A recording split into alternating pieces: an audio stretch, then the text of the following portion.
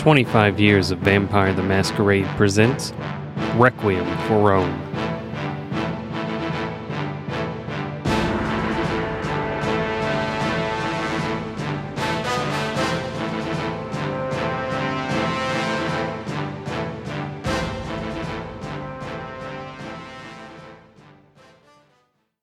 Hey folks, DJ here. I just want to take some time to talk about Werewolf the Apocalypse Retaliations by Flyos Games.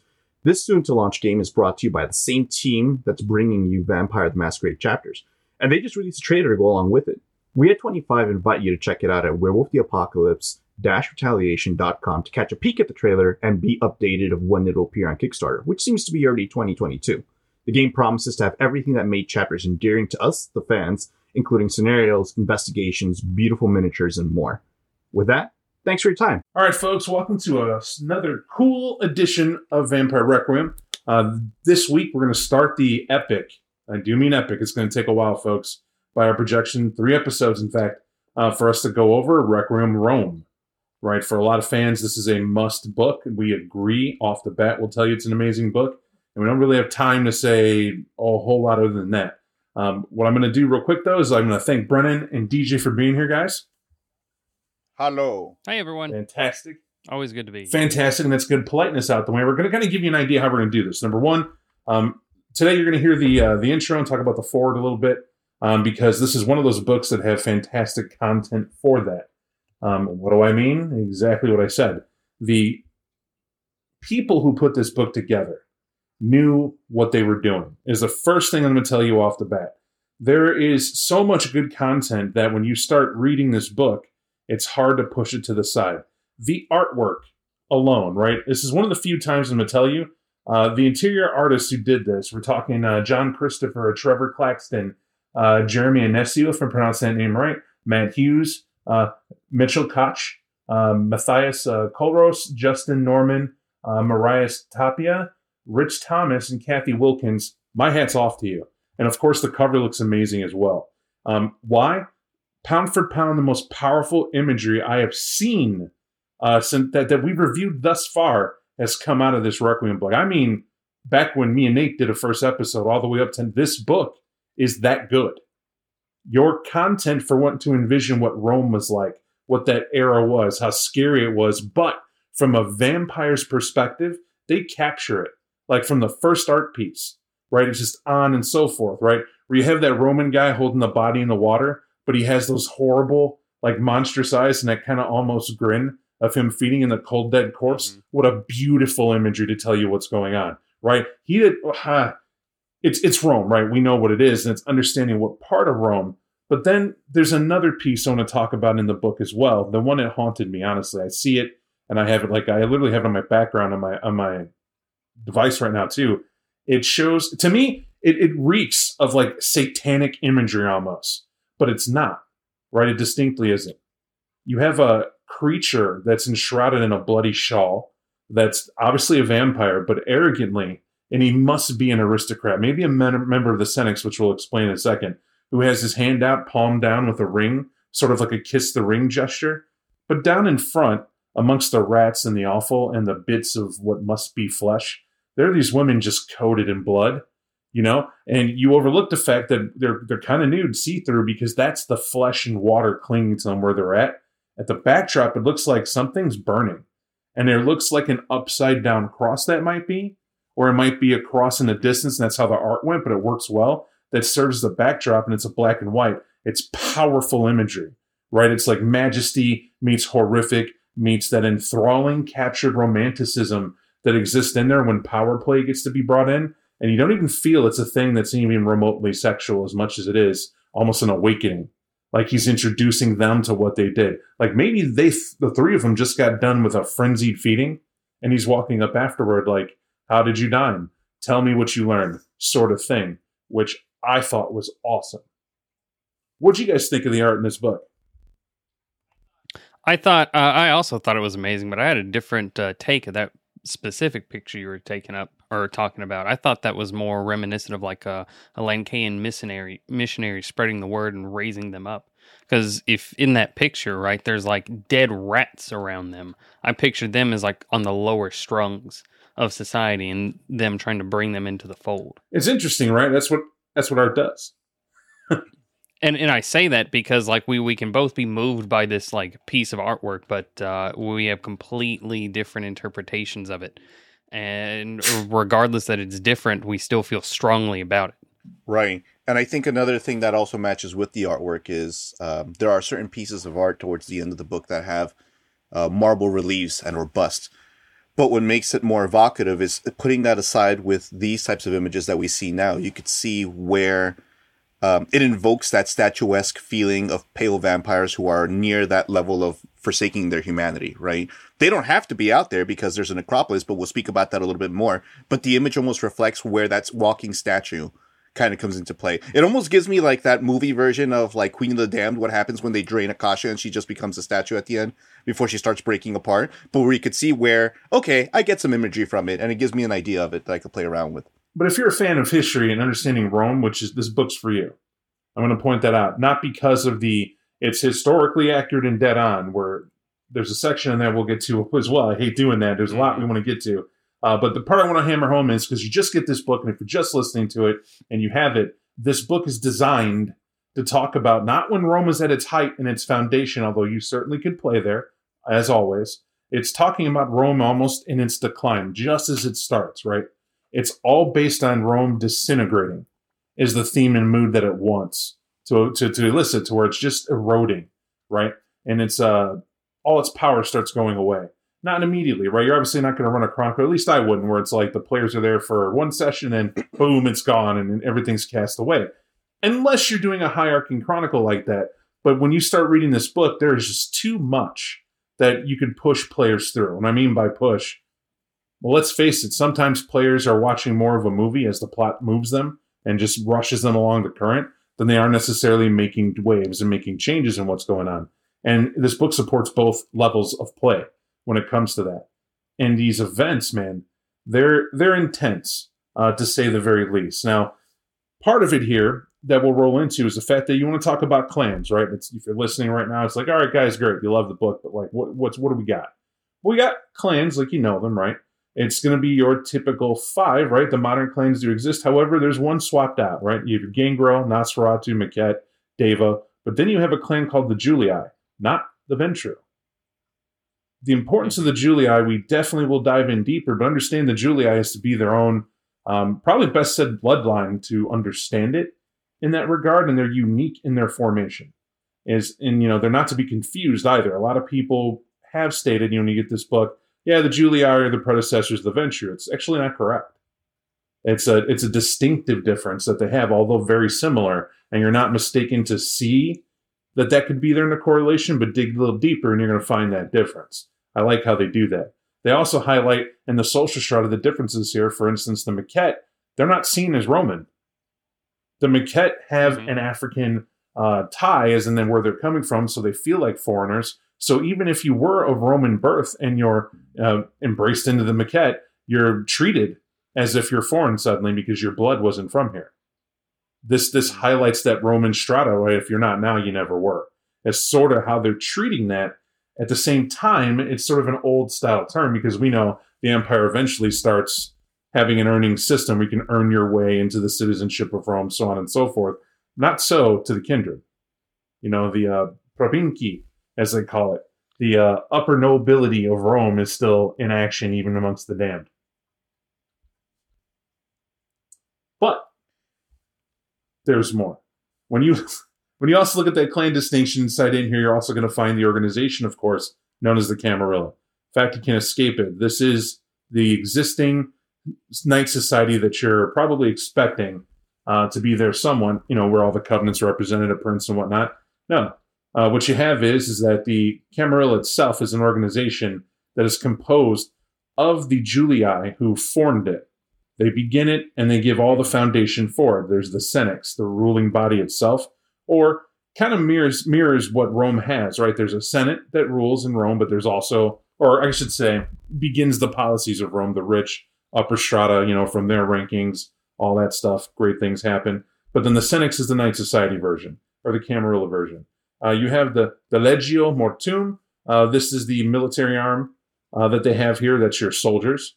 You have the cult of the augurs, a religious union, basically. And I do mean union as in it seems like you can belong to them in a capacity in the Camarilla, and they do augury. I mean, they're going to tell you the future, oracles and whatnot. It's sort of a mystic bent. If religion's accepted, it's going to be there. And their interest is more manipulative. It feels, right? And we'll dig into them a little further. The Peregrine Caligula, if I'm pronouncing that correct, they're the lower class. They're the catch-all for the rest of the vampire populace. And there's a fifth, right? One that people don't like at all. And it's growing in popularity, if only, amongst the lower class themselves, because it's a religion offshoot that's inside the Peregrine Caligula, which challenges the status quo. Now, that's because directly in this book, the time they have it in, you have two things that are going on that are pretty interesting. And there is a religious sort of battle, I'd say war, that's going on amongst everyone. Because an important theme of this book that they hammer home is that it's Rome. And in Rome, there is no sense of sin. They don't make any pretense about they feel sorry for doing something. Now, for anyone now listening to this, you're alive. That's going to shock you. Your morality says there should be a right and wrong. And indeed, yes, of course they had a right and wrong. But if you think the right and wrong you feel now is the same as the Romans had, you're wrong. Right? They do not feel the guilt you have. They don't understand why you would even have it. Right? Decadence is its own reward, as it said. And Caligula has a bunch of quotes about that, right? Like I'll paraphrase one where it's like, for you would be too expensive to do, but if you're Caesar, huh? Right? Caesar gets his due sort of thing. That's kind of like how they are. But, you know, the shocking part about this is that the way they do this in the forward and they start telling you about events, they paint this picture of how you should feel about Rome, right? They use cool-ass phrases like, in this time, right? I always love it when that happens, right? When you think about when the oceans drink Atlantis and you think of Robert E. Howard and Conan, right? How that setup is, you're riveted, you're hooked. It's immediately immersive. It's drawing you into a mindset that they're wanting you to have exist. They do the same thing here in painting what's going on. And their whole introductory section is to set you up that Remus and Romulus is the thing, but we're past that. So I don't want to step on Brennan's toes. I know we already had something talk on that. So I'm going to leave something to the kitty there for that. But they talk about Remus and Romulus, and they move on from there. They talk about the fact that you have the Roman mindset, but the Roman mindset from the mortal half at this point differs from what the vampires have, because they believe they're walking from ancient Rome, right? The vampires that are there. However, they even talk about these vampires now that are in this book exist 3 centuries after Remus and Romulus. They're not living the glory days of Rome. They're living in the twilight of those glory days, right? Which is where this story takes place. They're now saddled with the religious war, where they have the Orion cult, as it's called, versus the actual Christian cult, or the Catholic cult. That distinction has to be made clear. Orionism is kind of strange because it looks so similar to Catholicism, right? Now, if we know Catholicism, you have the Holy Trinity, right? That's God, the Holy Ghost, the Spirit, right? The embodiment. That Christ, really God is 3 things, right? It's very hard to do it and call it one of the great mysteries. You're not necessarily going to get all of it, but the concept of the Trinity, right? In fact, it's something one of the Roman emperors, they tell a cute little story that I looked up that was adjacent to it about how to understand it. When I was looking at probably a hard understanding of Catholicism for people who don't get it, the Holy Trinity is all, right? Through the 3 Holy Trinities, God, Christ is God. He's the Son. He's also is God. There's God, there's Christ, and the Holy Spirit itself. And those 3 things are best understood as, the all-being that is God needed to be understood from a mortal perspective, i.e. what the mortal condition is like, and to understand that, and it's believed, becomes Christ, part of it, to understand and experience the world. Then it understands that free will that it gave the angels and gave man, they need an out, right? As if, they need an escape from sin. If they don't have that out, what are they going to do? And so Christ offers of himself, God offers of himself to be sacrificed for our sins, and, transubstantiation, all that. That's all there. It's such a strong belief that the Catholicism has that there's 1.1 billion people who absolutely worldwide believe in it, right? Look at Rome, look at the Vatican, it's there. However, in this time, which is important, there's Orionism. not to be confused with Arianism, which is completely different. Okay, we got to do that. We got to definitely do that, because I had to look that up. I'll be honest. I said, "Is that? That is not what I thought." I had a similar reaction, but I was like, "All right, I know this had something to do with Persia around this time. Is this from like Persia? Is that? Oh no, not right. At all. It's not. Now, Arianism holds that the Son is distinct from the Father and therefore subordinate to him, and this is the problem with Catholicism, right? It's saying that Christ is real, of course. There he is, because he existed in this time. Like, and I want to hold you to that. Like, understand that it's possible and not unheard of if you have Jesus, the figure, kind of walking around in your game. But I wouldn't make him the focus at all. That's me. Because that's one of those things, like, it's a great figure, he's super important, it's there. It's almost more important to play around outside. There's way too much. I'm going to say this and people are going to throw stones at me. I am not saying that Christ is not an important figure. Of course, especially from a Catholic's point of view and what would happen there. But remember, he embodies the frailties of man. That's the important part. It's too tempting to make him like an aura that destroys all vampires that touch him and things like that. Or greedy players want to alter history and jump and do something different. It's one of those things that it's like if you play a game where you have Cain in it, you're better off never bringing Cain in it. Does that make sense? Mm-hmm. Like another part of the world, so focus on a game that you can deal with that isn't going to be game over, man, the moment we mess with it. Because who knows? And so they glaze over it. Like, they write it to where it's like, sure, yeah, here, but no, not here. Because one of the things I'm going to point out is that, remember, the time is after this guy. Whoever Christ was here and dealt with, and we're in the twilight of that, and we're still here, but nothing stops you from going back that far, which is why I even bring it up. My advice, don't do it. And they kind of, bring it forward anyway. But these two cults are going at, well, I say cult in the gentle sense from a Roman perspective. They were indeed cults. Of course, from the time. Right. I will say, to add on to it, right, why it's important and why we bring it up as well is because Rome is in its twilight. You have to understand that Rome is already taking from everything as it is. Rome is not an original idea. Rome had already subverted Greek cults, religions, mysteries that were brought into it. The Christian version of it also doesn't get it's not exempt to it. And the reason why it's brought in is because now that it's twilight, it's one of those things that you start to see where Rome is really starting to crack. Because as these people, as Bob was mentioning before, it's a very attractive offer, considering that all the people who are plebeians are now having to look up and they have to rally behind something. This also will tie into the Lycaean Sanctum at one point or another. And that's why it's important, because from a political aspect, this is where you start seeing the shift of those who had versus those who hadn't, and those that recognized they could do more with it. So it's a very strong political tool at this moment in time. So within context, I just wanted to tell people that's why we bring it up. And there's amazing parts to here too, because just the influence that I loved about this book that they include here, it's a little excerpt that, and this is why it's a start-stop in the book, because as we were going through it, all three of us were like, last 2 days, we're just like, man, there's a lot I want to go through. What do we want to do? And it's hard to do because you're gushing on the book, and you're sitting here going, you know what a Cairo is in Christianity? They mentioned that. What the hell? And you look that up, and I'm like, I forgot about the Cairo and the fact that the eagle standard of Rome was supplanted, right? I will tell you, I have seen this symbol so many times in my life. I never knew what it was until we started talking. I understood it as a Roman army symbol, and I just thought the eagle was still used. It just wasn't here. It wasn't as they put it in the book that, no, this was actually the replacement for it, is what it became as Rome evolved, right? It's a Christian pictographic symbol, in a way to put it, right? It's Cairo, using those two symbols, right? I believe it's from the Greek alphabet. The Greek word, Cairo, and it's the beginning two letters of Christos to refer to Christ. Right. Now, when you think of that, I took off my glasses and sat there for a second and said, holy shit. Most people, when you refer to the power of the Christian army, Deus Vult, God wills it, right? That you think of that, and you think to yourself, oh man, that was in a time where it was a dark period, nobody knew any better, blah, blah, blah.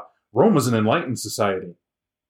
Rome knew what they had going on, and it was the will of an emperor that made this happen, and this brought it out. But now they have faith backing what they're doing, which means there was influence of Christians that have it. But they even point this out to say, this isn't enough. You can understand, now exists in a time where, granted that happened, you have another Roman emperor that will take the throne, and he tries to bring back the pagan rites and practices of Rome of old.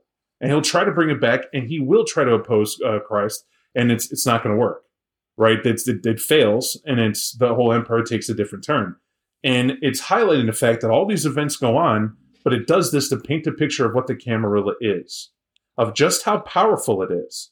That through all these events, no matter what the social problem was, whatever issue was going on, the Ninth Society of the Camarilla still held. Through many emperors. We're talking Caligula, right? The Mad Emperor known for decadence, tyranny, incest, forcing himself on officials' wives, and then parading these guys in public, bragging to them about bedding their wives. And these officials, no doubt, being shamed. What happened to those wives? Right? It's like, what do they have to do? They have to restore their honor. These are men who don't have, I don't know. I won't get into that, but because there's story after story about what might have happened and most likely happened.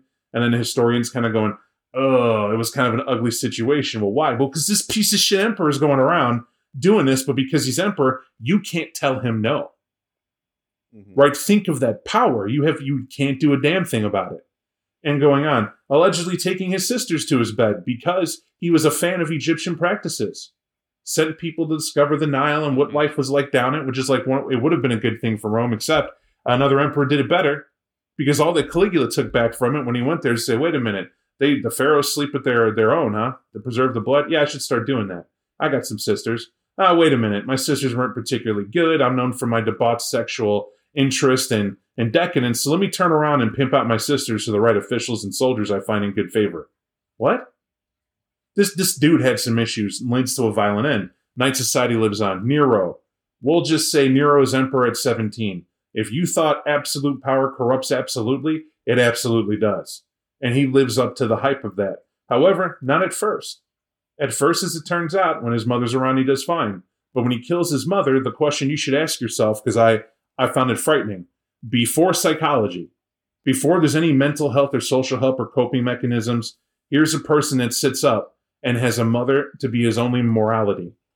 And supposedly a mother, Agrippina, if I remember her name correctly, was a very powerful figure to help him establish that morality. Well, in these politics here, let's just say she crosses the wrong people and kind of a tough figurehead lady, but most importantly, she comes between her son Nero, which is the emperor, and a love affair, and meets a tragic end at the hands of Nero.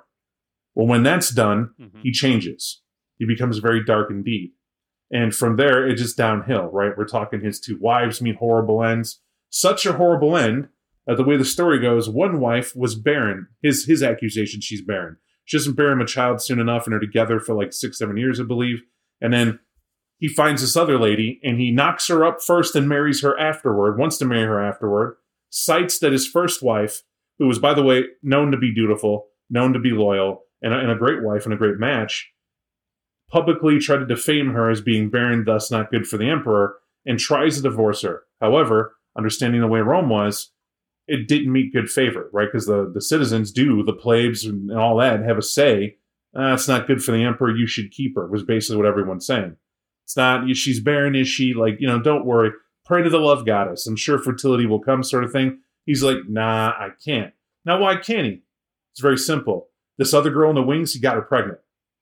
Right? That's how it went. So what happens is she kind of goes to exile, and they say, bring her back. And he said, oh, you're going to defy me and bring her back? He has her killed. Right? He has her in a warm bath, and he has her veins cut open, blood in a bath, cuts off her head, and has it sent to his new wife. Right? His new wife is such a cold bitch that apparently she brings the severed head to Nero. Right? And that's great. And before you think it ends well for her, like what a match made in hell, this guy ends up, when she gets pregnant again, they come at cross words. Right? They have an argument. Nero kicks her to death when she's pregnant. Right? This is stuff that the soldiers and everyone is sit back and watch. And you got Vitellius and Vespian and Trajan and Antonicus and Marcus. You have all these people, but the point they make in this forward, which was so impactful, was the fact that it doesn't matter. The Camarilla still marches on. Their influence only grew. The more that these Roman emperors came up here and proved their infallibility, this is how the Ninth Society gained in strength. They had the right people at the right time to make sure, at least as the book tells it, it didn't fall apart. But Brentron, because I don't want to steal your thunder here, for anyone who's a historian, you're going to go, this is bullshit. This is not exactly how things pan out. There's no society to hold it together. What are you doing? What do you got to say to that? I think that no society holding it together. The this being a game, right? The standpoint that they take, they go on and set a baseline for it, right? And that is they go and they to tie in what you were talking about. It wasn't just the emperors that were this depraved or this bloodthirsty, right? It was Rome. It was Rome itself. While the emperors were engaging in all of this, there was intrigue and murder and debauchery at all levels of the patricians, right, of the people that were engaged in the Senate, and even the regular people. This in the forward to this book, one of the first things they start talking about is the death toll that Rome has, right. The hundreds of thousands of people killed in the gladiator pits alone, not to mention the death tolls rolled up in all the campaigns that Rome made. To tie into what DJ said earlier, Rome itself is a vampire. The way its empire was built and the riches of Rome gathered was by going and taking what they wanted or needed from other civilizations around them. And even some of the most widely well-regarded emperors in Rome, like Marcus Aurelius, he had 400,000 Goths and Gauls killed in his campaigns alone. So you can imagine where like all this blood is flowing through, and as that's going through, the vampires, they're the propinqui, as they're called in this, which I believe actually means is like a Roman equivalent to the word kindred. It's Roman on blood. So do the vampires at night. So adding to that, though, this is important, and I think for the three of us, especially because that forward was written by Kenneth Haidt, it was the biggest hype machine we've ever read, because we have to compare it to something. We must. You have to compare it to something to say, why would you ever write about Rome when you have so many other settings, and especially when you're looking at it from a masquerade perspective, and we had Dark Ages. It never really centralized itself in one location, unless it was speaking about a clan like Zmis, and we're off in Transylvania or in the Balkans, right? Or there is that touch base when we do deal with Rome, but it's in comparison to what Rome did in order to bring down Carthage, right? That's another thing that we also had to take a look at as well. But why Rome? Why is it centralized in Rome? And when you take a look at this forward, and especially what Brentron was just bringing up right now regarding how Rome's equivalent is literally, if you take a look at it just as the way that it's written right now, what makes Rome any better than what we assumed Carthage would have been as it was written in Masquerade, considering the Bali and everything that was running around? It's not anywhere near off. It's actually just the same, but it's normalized because that was the human world. And that makes it such a great setting for a story to be told, because nothing is off limits, because even humans were running down this route. And because the machine, as Bob was mentioning, and all you keep seeing is success, so long as the machine going, baby, no one's stopping it. And that's also both its greatest propulsion device, but it's also what's going to lead to its downfall. But that's what makes it such a great setting. The scary part about this is that when we keep referring back to why would the people behave this way, and even though I already mentioned about that morality, I got to go back to that theme and mood you got to hammer home here, right? With that disintegration of the backdrop, it's because there is no morality as we know it, right? If there is no sin and no concept of redemption, you would live life to the fullest. Think about it. You would live it as best as you could, treachery be damned. It's a way to see your needs met. It becomes a very selfish existence about you climbing the top and getting there no matter what. You're going to be up there. And you may feel sorry for something. Doesn't mean you can't feel guilt. It means because you can still relate. If I've never been told what right and wrong was, I could relate to what it is to do something to someone weaker than me and understand that I wouldn't want that to happen to me, right? Because at some point, me growing up, it must have been, everyone experiences this, you get bullied, or some point you get passed up and an unfairness happens to you. Why would you want to do that to others? Well, maybe want to do it has no way in about that. It wasn't that you wanted to do anything other than that when you want something, you have to take it because somebody else will if you don't, is what you've been shown. And there's no there's no thought of, turn the other cheek, right? You won't want that to happen to you. Why are you doing it? And there's no thought to it. Well, when you have that, put it to a kindred sense, right? This is Vampire Requiem. And when you think in that regard, humanity is fated to dwindle to nothing. That's what it's there for. They accept this. The immortals know that. They say that's part of the curse. When you're made immortal, what's going to turn you? You're going to turn into a monster one night. But however many centuries that takes is up to you. And so they fight to resist the beast at all possible chances, but they don't hold to guilt when they do something. Right? I'll try not to kill you, Brennan, and your slave when you come over, but if you bring back that slave that reeks of garlic again, what am I to do? Right? I understand they make food for your soldiers, but I told you don't, please don't. I'm not myself in those moments. And Brennan's like, well, now I know how to get him. Right? Walks in with it, and I slaughter him, right? I slaughter these slaves and whatever. And Brennan's laughing, pulls back a goblet, drinks some of the blood, points at me. Well, how many more of those can you do, huh, Bob? Just saying. Or Bobicus Maximus Aurelius, whatever it would be. That's how it is. And I'm like going, man, when I think of it, I keep getting this sensation of like, I want to play this game now. Right? Because players would be shocked to learn, oh, you frenzied in the city and you tore it up? Well, who saw it? Well, of course, there's slaves that saw it. The slaves crawl all over the empire. They definitely outnumber the Roman citizens like by a staggering amount at this point. So they see it, but what can they do? To a lot of them, well, all Romans behave like you do. Wait a minute, I'm a monster who frenzied and tore through people and killed them? What do you think that looks like to a child who was part of a village when Roman centurions came through and put them to the torch, made roads over the bones that they had, took slaves of their parents and themselves, whoever lived, and said, you're coming with us, and made them a part of the empire, and made them take their goods that they had in harvest and drag it to Rome as riches and plunder? That's a monstrous experience. It's trauma we wouldn't understand. But to live in that era and to see that kindred aren't so far different than life at that point, that's a very interesting perspective. Now, obviously not to the extreme, we're referring to the morality here, but you got to hold on to that dark fruit because it definitely rots. And it rots in a very interesting way. When I mentioned that in this time, what the forward is telling you, you're going to live through this entire rise, fall, decline, the whole nine. At any point, you're going to start a game here, and you can. From Remus and Romulus and all that to the founding on through, and you can play through it, have fun, have a day. But what it gets to is the fact that eventually all things end. That's the beautiful thing about this book that I enjoy. Remember, the empire crumbles.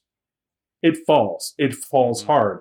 Because when it talks about the first, 2 centuries of emperors and all that stuff, when the death of the Republic turns into the empire itself, and that's what it is, and there's Caesars now. And you go through that, and they weather it, that's cool. They then watch it, rot on the vine, as it said, because then it's 100 years where the bathhouses, I couldn't even imagine this, but even reading about the actuality of it, they get clogged, right? The sewers start backing up. There's just too much. There's no infrastructure. There's no repair, right? There's all this stuff that makes what the empire was worth being a part of. There is too many people crammed in one territory without a thought to increase it. Because of this, one of the amazing things happen is barbarians start taking shots at Rome, seeing it stumbling and falling. Soldiers are attacking and claiming the title of basically the Roman emperor title is up for grabs of whoever has the power to grab it, and that gets sloppy bloody. But the kindred during this time are even better, where it talks about they devolve. They turn into these things that are hunting with these armies when they go out to battle so they could feed at whim. That's all they understand and they could do. Because with their empire gone, what social society do they have? Right? That's where they're at. And as it's falling and it's there, that's not everybody, but a percentage of them do have that. But the Camarilla still is clinging on to what it has. And you get to ride that all the way to a point. And then it tells you at the very end of this book, actually at the beginning it tells you this. The next book is The Fall of the Camarilla. Right. Right? This all ramps up to a second book. Badass.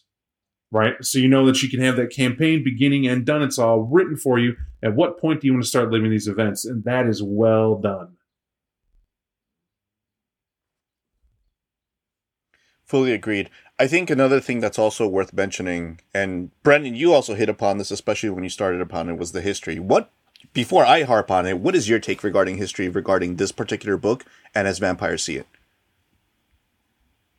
Well, overall, there's a phrase thrown out in this book that's history isn't important. Now, before everyone jumps up at arms, it's like, what are you talking about? History is, of course, important. This is a setting book, right?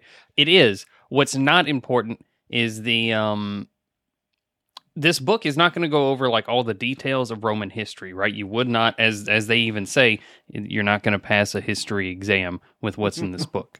Likewise, what's in your game doesn't need to be in there. Now, certainly everything Bob's hit on, like a lot of stuff that's happened in Roman history and culture, and those are important things, but having the, or those can be important things, right? Adding to the theme or the mood of your story or being focal points of it. But don't get bogged down on details and minutia when they don't add or contribute to the story in some way, right? There's a lot that can happen in these historical settings, in Rome especially, because it's so easy to get sucked in to the setting if you're fans of it, like, we are. What I will also add to that, and I think what was the best nice little jab that they kind of stuck in there, is even if I was thinking about playing a Roman game, I would play it as if it was a flashback. Why? Because all these stories that are happening right now are also through a lens of a vampire. And we forget the fog of ages. And not every vampire is going to remember Rome in the exact same way. You live long enough, those memories are going to distort. So what happens if that story you're telling just happens to be a distortion of what that vampire or your coterie of vampires who have lived so long see it as that way? That also starts changing a lot of stuff, because that's exactly why history isn't too important, because if you play that type of game, you never know whether or not Bobicus will remember whether or not he slaughtered Brentron. But then when he sees Brentron in the 20th century, he's like, didn't I? No. And then the stories start to roll back to find out what may or may not have happened during that period in time. Now, I do want to highlight something, too. When we talk about the history they have going down here, you may be like, great, I look up every event that's in here. No, you don't. In fact, they hyper-focus on what events you could focus on. Get as detailed as you like, add what you want, don't add, stick with what they have in the book only, do all that. And what they do is they give you a timeline. Starts with the Kings and the Republic itself, and how that's done. Rome founded by Romulus. And they get into that. And they chart this out step by step. And I adore what they highlight on, because it helps you focus. Right? It helps you go, okay, great. What scenes am I going to run onto this? What will my players care about? And you're following it feels like you're following a canon plot they already made. And because you're doing that, you're free to focus on what you should have been focused on in the first place. The story your players are trying to tell through their characters. Right? I've had a privilege of playing this campaign before, and I got to say, first off, I'm going to take my hat off to an STH you guys probably heard of already. Ray Jenkins ran me through this before years ago. A long time ago. Ray Jenkins and the ST Vault for the Sabbat guide he did for V5 as an alternate, just to kind of appease folks and do his take. Not a bad guy for storytelling this game. I also then took a turn at running this game as well and adored it, right? It's very easy to fall in love with this book, and it makes it real easy. I thought Ray turned around and took a history course in Rome to hit all this stuff that made me enjoy what I liked here. I did. But then I came to realize it's because it's in the book. It's in the book, and you can play it out and parse it out, because my rule was, if we're playing in something and it's in a book, don't let me read it. Tell me what I can make out of it so I can enjoy the story from you. And you could do that. Very smooth story, very easy to get into. I like Centurions. That was fun. The decadence, the bathhouses, the intrigue, all that was there. Now, that means that anybody can pick up this book and can just get into it.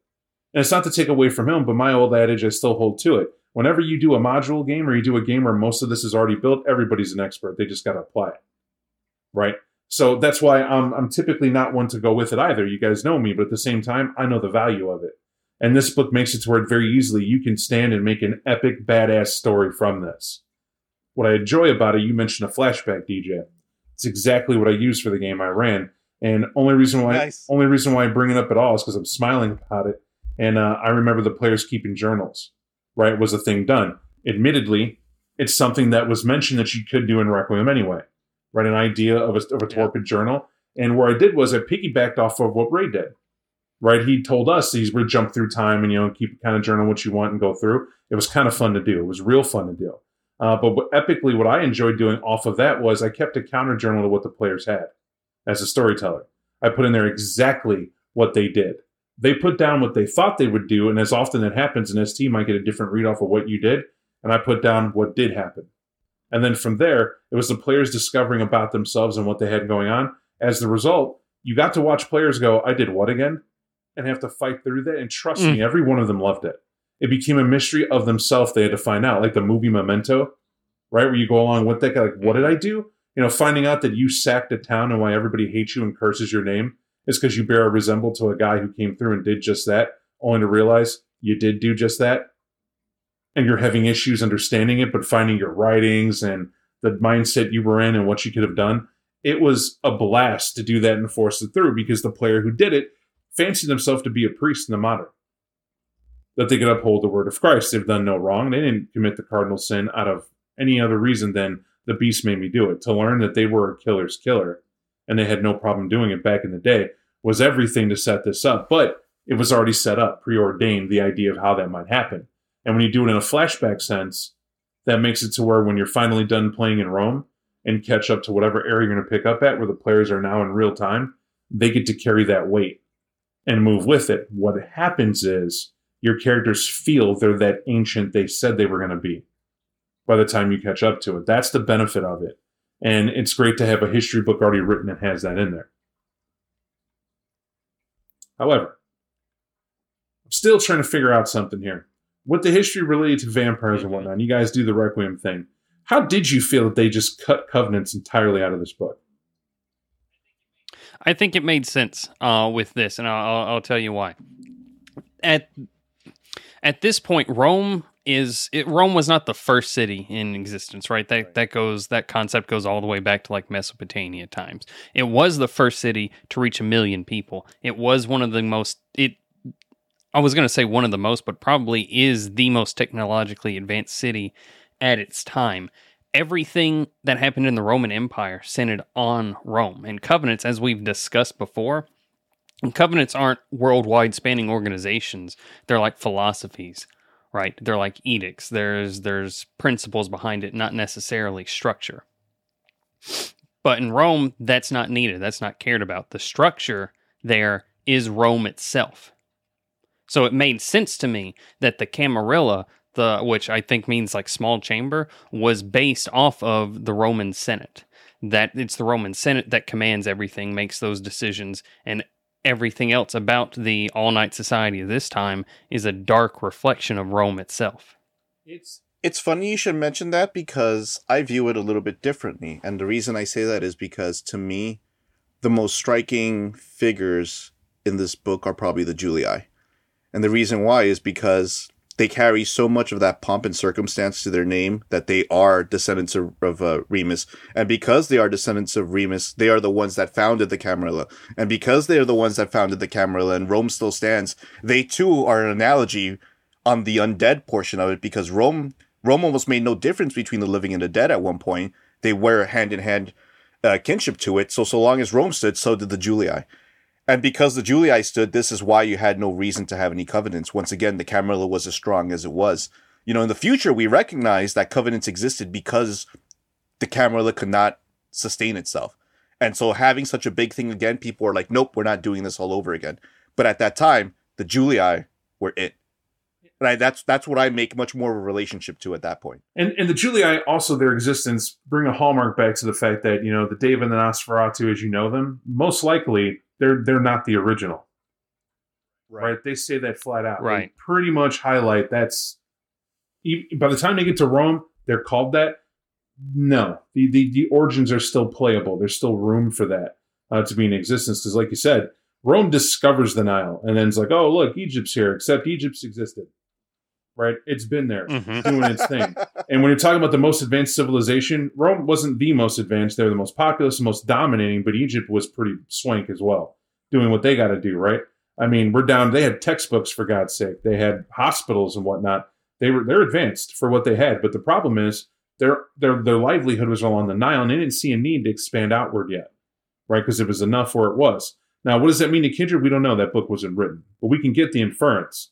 Where basically back in the day, if you were near somewhere that had your water source, your food source, and all your food gathers around in one area to grow from there, we need to hit a growth point that forces to go outward in order to decide to do that.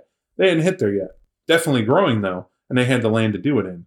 But when you look at Rome, Rome's growth was conquest. That's how it did what it did. Join or die, we are legion. And that's very much where those thoughts and phrases come from, because that was the mindset.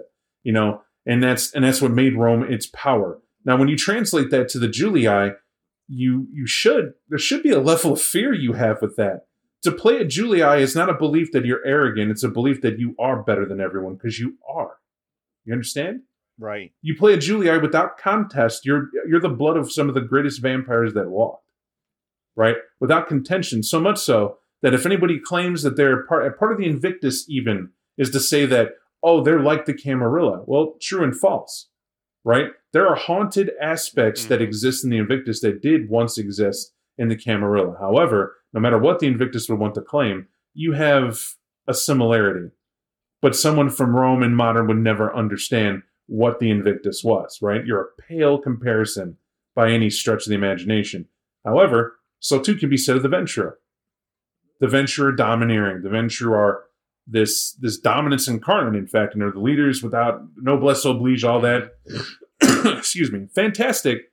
But the Julii, there's a difference between I'm dominating, I rule, alpha male, we're the ones that should be. And conquest, right? No, There's a stark difference. I'm born. I'm simply better than you. There isn't a maybe. My every gesture, my every word, the way I walk, the way I look, the wealth I have, the power in my blood, the strength if you oppose me. You're not just going to lose, you will be utterly annihilated for opposing me. Why? You were nothing but mud people in the woods until my family, the Julii, gave you an empire to sit in, of which you get to be a part. Or even recognized you. Right. Exactly. It was my will that even just thought to say, you have a place at our seating, which is also like the Peregrine Collegia, right? Yes. They didn't need to exist, but they simply acknowledging them, that's power. But to even like name something is power. But if you're the Julii, you knew one thing. Well, we're nothing if we have nobody to rule over.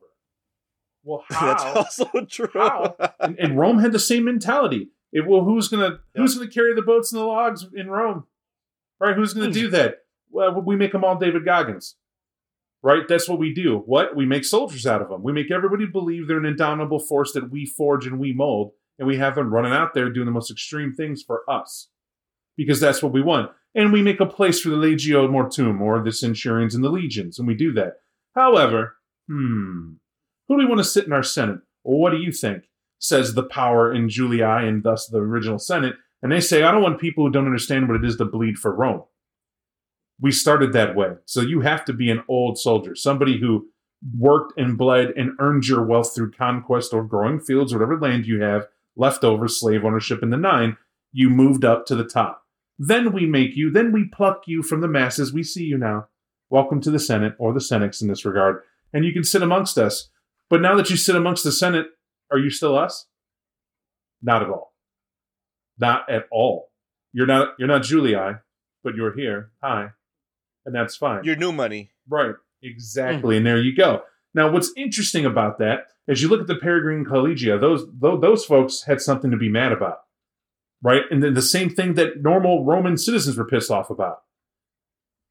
Bread and circuses is a thing with Rome. It's a quote they have in there where it says that if you want to stay in power as long as possible, you convince people they're a part of something as great as you are. Right? So I've got to give them something. So we say, call yourself a citizen when you work for Rome, whether you be soldier or whatever. And that's what you do. And you work for us, and that's great. Everyone outside of you is nothing. They're garbage. But that's why everyone's permitted slaves who can afford them.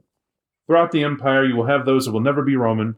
They will never be there. But be property is even its own reward. Somewhere safe. You get food. We'll protect you, provided you serve, and in service, absolute.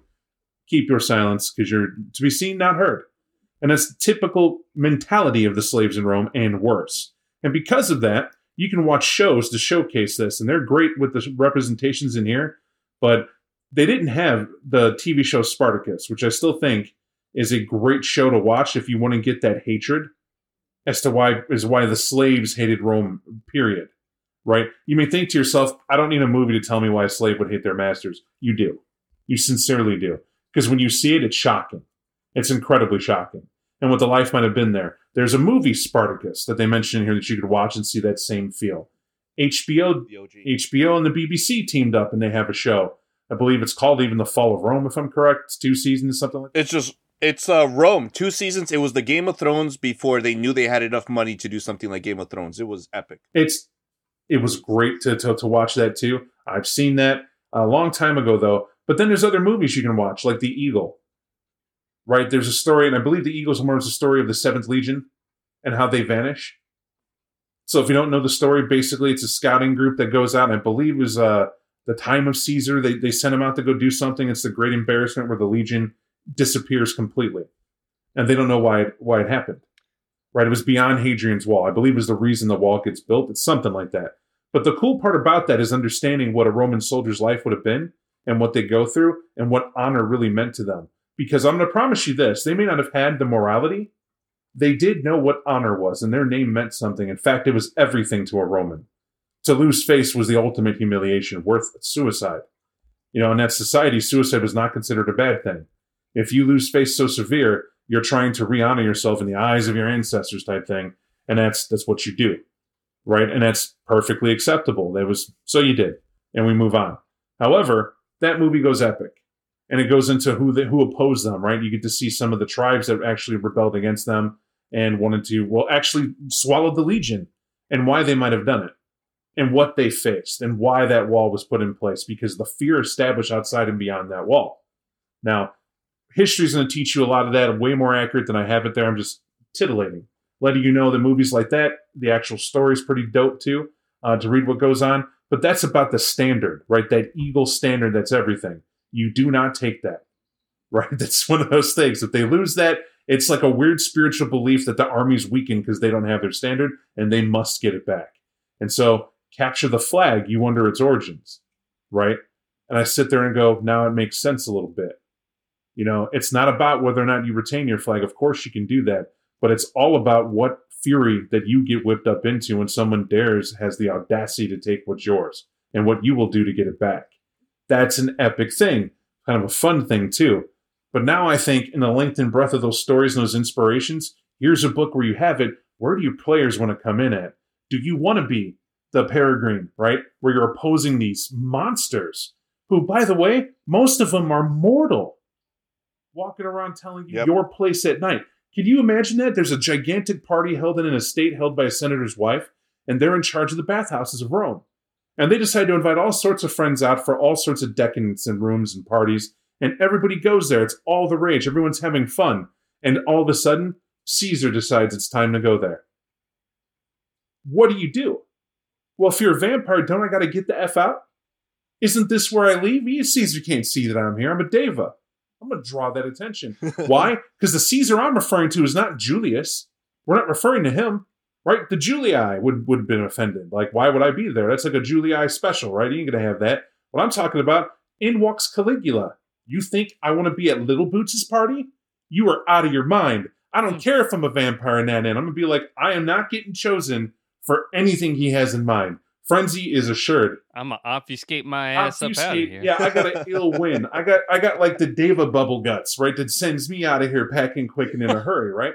And that's a hell of a devotion, right? But let's say it's a little different. You're invited to this banquet and you're a slave, and you're a vampire. And you have to play to the role that you were given. That's the type of intrigues that can happen. Because what if you're Nosferatu and you have to be a spy and you're doing just that, and you have to witness this decadence? How can you stomach it? Can you stomach it? And you're forced to see it. What if you're ordered to participate in a very dangerous role to play is when you're a slave there, right? You don't get a say. You can't say no. That's what's there. You, Snaggletooth, over here. And poor Nosferatu's like, I like this one. He's got a look in his eye.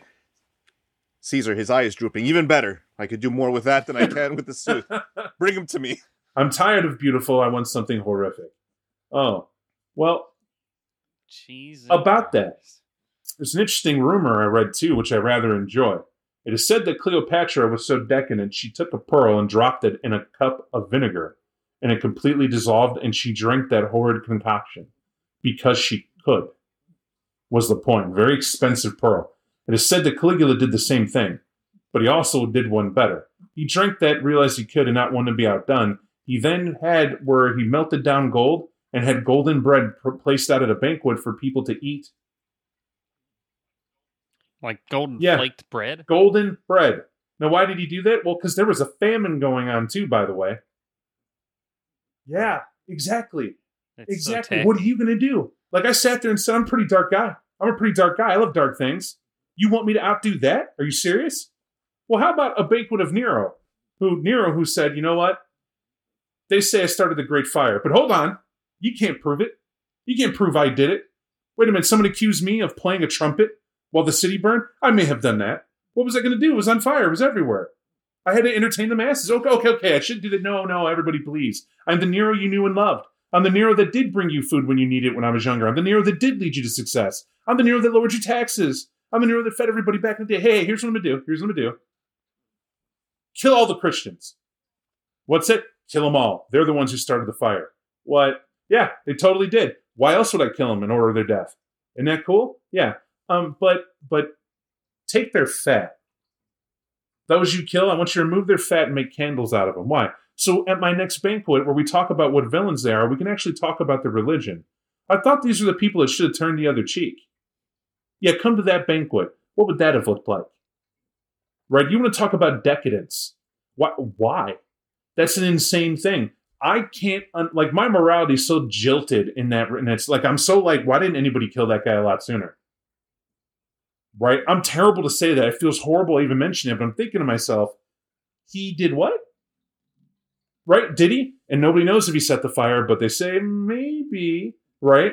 Ill-favored, people are complaining, give him a tragedy, and then understand that now, right? You have people who are a fan of 9/11 conspiracies. You say, you know why that happened, and it was because the president's popularity wasn't where it needed to be, and we needed everybody to rally around a tragedy that brings patriotism up. You challenge our patriotism as Americans. Oh man, we're going to show you some fury, right? We believe in our nation when the chips are down. That's what it did, and it was a very scary thing. However, that's just a rumor, right? Not only that, it's not even founded. It's like a lot of people are going to tell you to the contrary, but now I'm thinking back to Rome, and I'm thinking back to Nero, and I'm thinking back when he was losing favor, and he didn't have it. A fire broke out. Now imagine if we didn't know nothing related to him, and he came in and said, you know what? I found out who did it. Unfortunately, I know it was the Christians. I thought you were better than this. Yeah. Get the Orions and their Orionism and get the Christians, and we have to get rid of them. Why? Because they did this to Rome. I can't believe they did this after all we did for them. Right. Meanwhile, you have the Catholics going, you mean crucifying Christ? All you did for us, right? You know, like what? And then would you have that religion now? And it's an interesting question. This book elicits a lot of those thoughts and ideas when you get to kind of trip through history with that and how that might change. But I'm admitting to you both, this is how easy it happens. I warned you it was going to happen. We were going to talk about this, and I said you both were explicitly here to keep me on task. I'm looking at our outline. This is where we're supposed to be, and we're over here in the weeds where I can glom and talk and love and story and do everything, and you're right there. But it's not bad, because when you think about it as well, right? This has to also, for as much as you're glomming, this is also one of the things that doesn't get glommed over on the Masquerade end. At least this is why this book also shines in its own way. There's always this idea of what you believe the Dark Ages would have been like, and especially if your vampires at that point in time were kind of going through it. There's a lot more focus on, in previous books, the roads and why they kind of shaped themselves to be that way. But it's always in a weird context for me anyway when I read it, because it's like, you were born to do this and so you shall act as such. But yet, you're working with a system that works off of humanity. And these vampires in Rome are based off of that humanity at the time that it existed. Now you're playing such a stark contrast. The road of sin is the road of humanity at this moment in time if you're trying to make some sort of comparison. Now imagine playing a campaign through this, and the horror, now you have a personal horror as the player to attempt to live through it and find normalcy amongst them all. How much harder is it to play a member of the Senex versus a person who's probably now playing a member of the Peregrine Collegia? And this is where you start seeing the inklings of what authors were probably trying to break into you as terms of like how horrible the Camarilla is versus the Anarchs. But this is the setting. This is an existence. This is painted so lively. But that pales. It seems bullshit when you can bite in the real problem. I'm saying BS in the fact that it's pale, not that that's not a good idea. But if you, of course, if you settle for just the vampiric part, you're going to cut out a simple fact. You now get to play a part in history. How many times do you read or hear about Rome and go, Carthago delendo est, the worst tragedy in military history that you read about, where they do the horrible atrocities they inflict upon a town based on the hype from the Senate, right? That's what happened from it, right? One senator, in fact, is noted in history as calling out for their destruction. What a terrible group they are. And their crime, they were good fishermen and trade. That was their crime. They were afraid they were going to rival Rome, and so Rome annihilated them in the worst of capacities, right? I've talked about this numerous times. It's one of the most horrific things I read about that actually happened. And now you're thinking about it, and I'm going, but I'm not looking at the weight and responsibility to be at the head of that tiger. Never forget, to lead a people is to be at the front of your killer.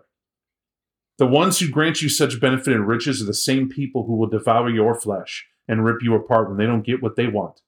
Not what they need, what they want. It is a tragic truth that a mass of people do not know what they need. They only know what they want. A smart ruler understands what they need, hears what they want, and they grant illusions, right? They create entertainments for you to give you a semblance of what you want, but then understand your needs of food, of space, of a place to put your family, a place to breed, to grow. You need those things. Because if you're not able to do that, quickly your mood sours and you become the assassins from within where you once supported my republic.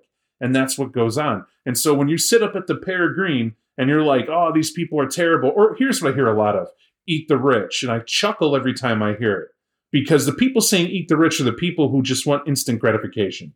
If you gave, anybody who says that, if you gave them $30 million, suddenly it's not eat the rich. Suddenly they go, well, the rich aren't that bad. Right? And they're easily met. Now, why do they say that? You just hit them with the biggest opiate in the world. They're free of financial worry. And oh, man. Oh, shit. The grass. Exactly. Not only is it greener, then they're going to realize a horrific truth. Now that we're up there and we didn't earn it, and it's just what we have no concept of what to do with ourselves. What do they become? Well, let me ask you something. Look at the emperors and what happened to them when they were by birth just given what they had. Look in history when royalty was just given what they had. They didn't have to work for it, right? They didn't understand. The idea and concepts of medieval times is that they inject the concept that you have a responsibility as a ruler. I'm not saying that was never there. It existed in Rome as it exists anywhere else. Right. But what Rome taught you is that when it's smaller and it's a republic, this is doable. Because we do have the masses that represent the people that we put up in the Senate to represent the whole. This works. We all have a say and we can discuss it. But as you get to millions or hundreds of thousands or whatever you want to say, suddenly, how is it possible that we're going to hear everybody out? How does that work? When you think of it that way, now be that member in that Senate or be a member of the Senate, however you want to look at it. And you sit there with the weight on your shoulders when you're the one with the olive crops and you're the one who has a winery on top of it. And you're the one whose people are making bread because you invested in it across the vast empire. And you can't possibly make enough to offset the growth as you've conquered another country. And that's more mouths to feed as more slaves get brought in because slaves are a commodity. And people forget that. Right. Slaves are a drain on the resources of a nation because it's still mouths to feed. They need a place. They need to be warm. Same thing. And they're going to birth and grow. And granted, you see them as currency because they allow you a certain decadence, but there's a responsibility to it. And they all knew slaves at a point are going to be able to do something to you, right? They outnumber you. But that's why they started having what? Armies. And they funded their own. And they did it separately, right? I fully fund, as a member of a senator, my entire legion I offer to Rome. And I have that. And I have that support. And that's what they had to do. Why I say that is because it's a frightening prospect when you're in charge of all that. How could you begin to understand? You call me cold and you say that I'm cruel and that I'm a tyrant because I burned the poor section down of the city that we just couldn't do it. But you are the same people who came to me when they were alive and said there's not enough fish, there's not enough grain, and this winter thousands are going to die, and you're already rioting and killing each other over it. So yes, you're damn right I set that section on fire, and they died. Their sacrifice will be remembered, but your belly is fed. Get out of my court, right? You've been heard, and I've been answered, and I'm the one that's going to burn for what I have done. But you're welcome. I can't even begin to want to even be that person who gets to sit there and make that choice. But I do understand because we all are on the other side of that. We do understand politics, and we're on the other side of that, where we just get to vote and we hope for the best, right? And that's where it is. But to role play those roles in the same group, like you just said, man, we can't just give the excuse, oh, we're vampires. Yeah, no, you can't. Right? You got to slice that into it because that's the excitement of the game. That's when you're like, oh man, that's a heavy call. What are you going to do? I would love to turn to you, DJ, as you decided it was fun to be the Lord of Bathhouses. But to be at that, right? To be at that point where, what do you mean another bathhouse is clogged? Yeah. As it turns out, there was an earthquake. We're not getting the runoff from a mountain like we should. It's clogged. The thaw didn't happen, whatever it is. And now one of your bathhouses sits kind of dry because you need to come see this, right? And what happened? Someone killed an X amount of people or a dead horse to get back at you and stuffed it and clogged it up there. And you got to take apart the whole system to rip it out, which is going to cost money that you don't have. And how are you going to do it? And you're going to go to work to do, like, too much, right? I could go with stories for what could happen, man. And you could only imagine, right? It was like, I have the dominus of this arena coming very shortly in its stable, and I have 2 weeks. Get rid of the horse, make it happen. But sir, the slaves, fuck the slaves! Right. Get out of it! Do it! I got to do something, because why? We don't want Caesar to come by. Who, the head of the Knight Right. Society? No, Caesar. Why? The entire Knight Society is the Julii said, you never want Caesar to come here. Why? Because we will let Caesar, we will hold you down and let Caesar do whatever. Why? Because it all hinges on that. Their strength of the empire built in the Knight Society depends on the mortals who are upholding it. And you can clearly see that's how it goes. So it's like, if he goes there, you better be out like trout. You better be someone who doesn't need to be around. I'm all good. Let me see you later. And we'll get into that. In fact, I'm going to tell you now, I know we got to stop and we don't want to. I also know that we still want to go over the history, right? I'm fully going to let everybody know this is part 1 and we failed. We failed to get through your forward, Kenneth. Okay? We failed. Yeah. Your forward hyped us up to talk about this book, to do a part 1, to tell everybody how freaking great it is. And this book is amazing. Everyone here did an amazing job in this book, right? It's just outstanding. I can't even... This is my favorite book, right? And here's the truth of it, too. When you roll through it, and we're going to go through it, right? We got 2 more episodes to give you something, to talk a little bit about these histories more in depth, to calm down a little bit and focus and let that passion for, like, the founding of Remus and Romulus and how they weave that story in with the artwork. Oh, I refuse to pass it up. I would fail as the head of the helm here for 25 years if I went through that like I'd happen and move on. It is not that simple. It's cool to hear about it, and they bring life to light there. And we're going to start there when we get back, right? The founding of Rome and why it happened and the parts that they tell you to highlight on, and we'll get that. But that's going to be in not 2 weeks, because, hang on. Next week we're going to do Werewolf. Yeah, in 2 weeks we'll get to that. That's where we'll officially start that, and we'll let you know more from there. Thank you, everybody.